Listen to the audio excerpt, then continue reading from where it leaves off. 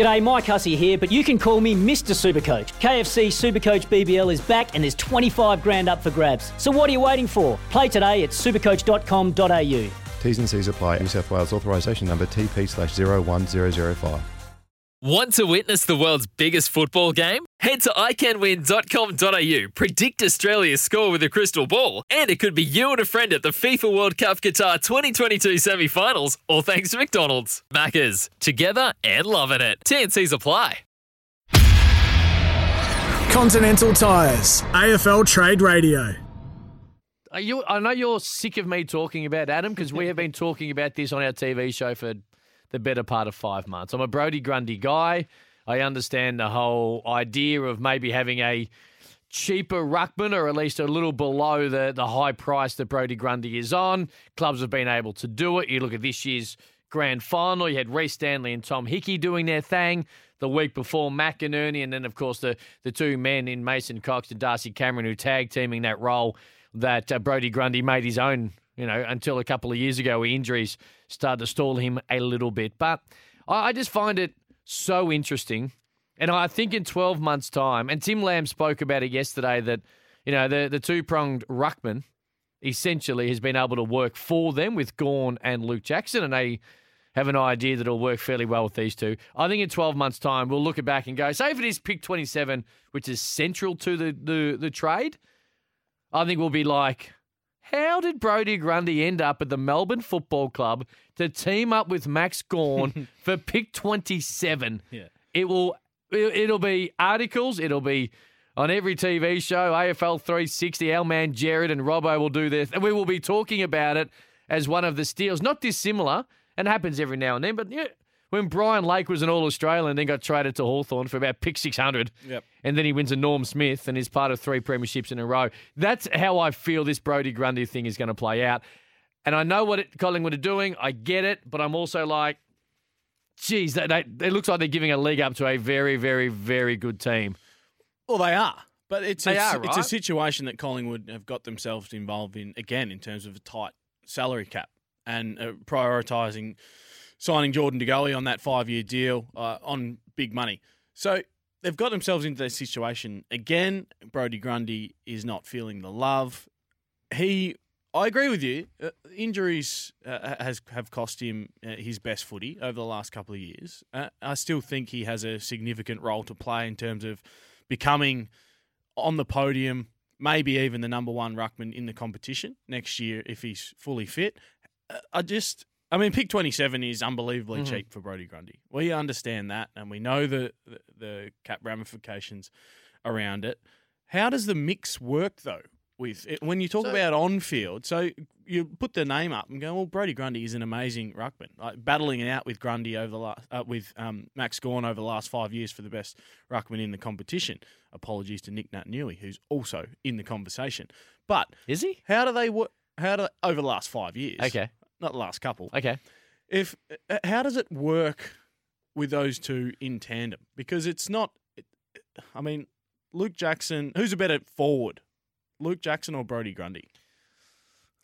I'd say, without having the stats in front of me, Luke Jackson doesn't kick goals yet. Grundy hasn't exactly set the world on fire as a forward. He doesn't ever really play down there. He doesn't. Often. And Jackson, you're right, he doesn't kick a lot of goals, but he's got that, even provides that presence and sort of knows the leading patterns and where to be. He will be a goal kicker in a couple of years' time. Will he? No, I think he will. Yeah, I think he'll turn into and even if he's got to be a let's say 60-40 ruckman, if he does go to Fremantle with Darcy down there, because he's a big guy who likes to run around. So he might kick you 25 or 30 a year, which is a pretty reasonable Who's return. this Jackson you're talking This about? is Jackson. Okay. Yeah. You don't think you have reservations whether he's going to get there? We'll get into that after. But, we will, But how's the mix going to work with Grundy and Gawn? Max Gawn was happy for Jackson to sort of take over at times, but I think it's going to be a different dynamic with Grundy and Gawn, who both want to play 80% in the ruck. And if you work that out to 100, that's 160% of the time. That doesn't work mathematically. I don't disagree with what you're saying, but one thing I'm certain of, that Melbourne have the best ruckman in the game in 2023. If it's not Brodie Grundy, it's Max Gawn. Okay, so they've got the two best ruckmen of the last 5 years on the same team. Why do you want the two best ruckmen on the same team? That's what I'm asking. Because one can go forward at different times and one can go back. This is Josh Jenkins raised this last week. He believes that Melbourne are going to be like, okay, so this is what we'll do.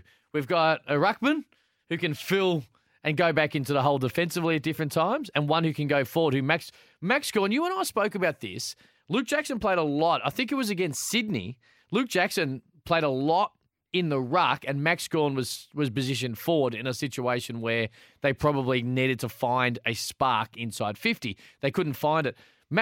Stop me when you think I'm wrong. Max Gawn is great at going forward as a ruckman compared to a forward playing time in the ruck. Yep. Okay? Because quite often he outworks his opponent to get in there. So he doesn't have a defender hanging off him from the starting point, whose sole job is to stop you from marking the footy. And this is what I think they will do. They will have a situation where Gawn's able to ruck in a front or whatever way it might be, go front, the front half of the ground. You see Gawn in the ruck, and in the back half of the ground, you have Brodie Grundy. The only issue I have with that, and that could work, but Max Gawn, how he builds his game on ruck and then behind the footy. Mm-hmm. Like, how often do you see him marking the ball either down the line from the an time. opposition kick or deep in defence from a long kick in? Hence why he's the All-Australian ruckman, right? And he has been, 6 times now? Yeah, so that's going to affect his game if Brodie Grundy is in the mix there. But I also think that it can help alleviate any issues around the ground where Max Gawn can't get to or Luke Jackson hasn't been able to get to. Look, there's no doubt they're doing it a slightly different way than a majority. And the reason that Brodie Grundy is available is the fact that Melbourne think it can work while Collingwood are going in a different direction. And other clubs are like, we're going to go in a slightly different direction with our ruck. That's fine. But I also will back in the Melbourne Football Club, who won a premiership and then 12 months later, whilst disappointing, finished top 2 after 23 rounds. Now, they've still got to conjure up enough inside 50 to be able to win some of those big games. And that was the concern. Even earlier in the year when they were winning games, they weren't exactly blowing teams away offensively. But if you've got the two best ruckmen the last 5 years, and there's always the concern over Grundy, but you've got his old team paying reportedly $300,000 and you've given up pick 27 for him, and you're not squeezing Luke Jackson out. He's already gone. He's gone. I think it's the best possible thing this football club could have done, considering there's not a creme de la creme, absolute superstar forward that's available to go inside 50, which has probably been their Achilles in the second half of this year. I think they have replaced Jackson as well as they possibly have could have. Well, they have, and it's not going. You're right, and the decision behind it makes sense. Like, it is sound because they're not giving away a first-round pick. They're not paying him $1 million. I mean, a pick in the mid-20s is cheap. I think it's a steal. And him, based on his performances, paying him $700,000 is cheap. So it does make sense on paper, but I'm just trying to think about how it's going to work as a tandem with the two. Like, Luke Jackson is a super athletic guy, and he hasn't. He blasted the game open. We understand that in the grand final, but I mean he hasn't set the world on fire this season, has he? I mean, we're talking about him as a $1 million player. Well, he's nowhere near that yet. He has the athletic, still a kid. He has athletic capabilities to get there, and as I said, I think he will get there, but he's not at that point just yet. So maybe the best option that it could work for Melbourne is that Max Gawn starts as a centre half forward, and Brodie Grundy starts in the ruck, and then maybe they flip over at times to try and confuse the opposition. Grundy can go into the ruck, and then Max Gawn plays as a spare behind the footy, or something like that. So, I mean, these are the things that obviously the Melbourne coaching staff are a lot more intelligent than me in terms of how it works out, and they obviously have a plan in place already. I mean, two big guys who want to be the number one. I don't have reservations about it because it's not going to hurt. It's not going to kill. It's not going to kill their cap. It's not going to kill their picks this year. Wait, when you say two big boys who want to be number one, I think that'll be a conversation that's already happened a fair bit. And I think that Max Gawn, are you talking from an ego point of view? Just the way that they play. Okay. No, I don't think Max Gawn or Brodie Grundy have a big ego about being the number one guy. I just think that the way that they play, the style of ruckman that they both are, suits them to be the number one guy.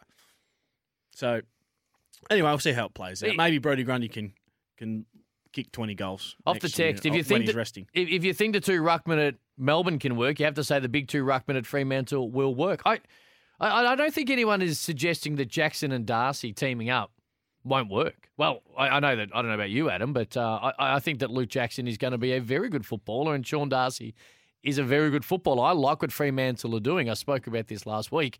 I would just be holding on to Rory Lobb because still their main concern is inside 50, and neither Darcy or Jackson have proven to be able to give you a goal a game. If you give you 1.2 goals a game, you give us 30 for the year, I think Fremantle legitimately can win the flag.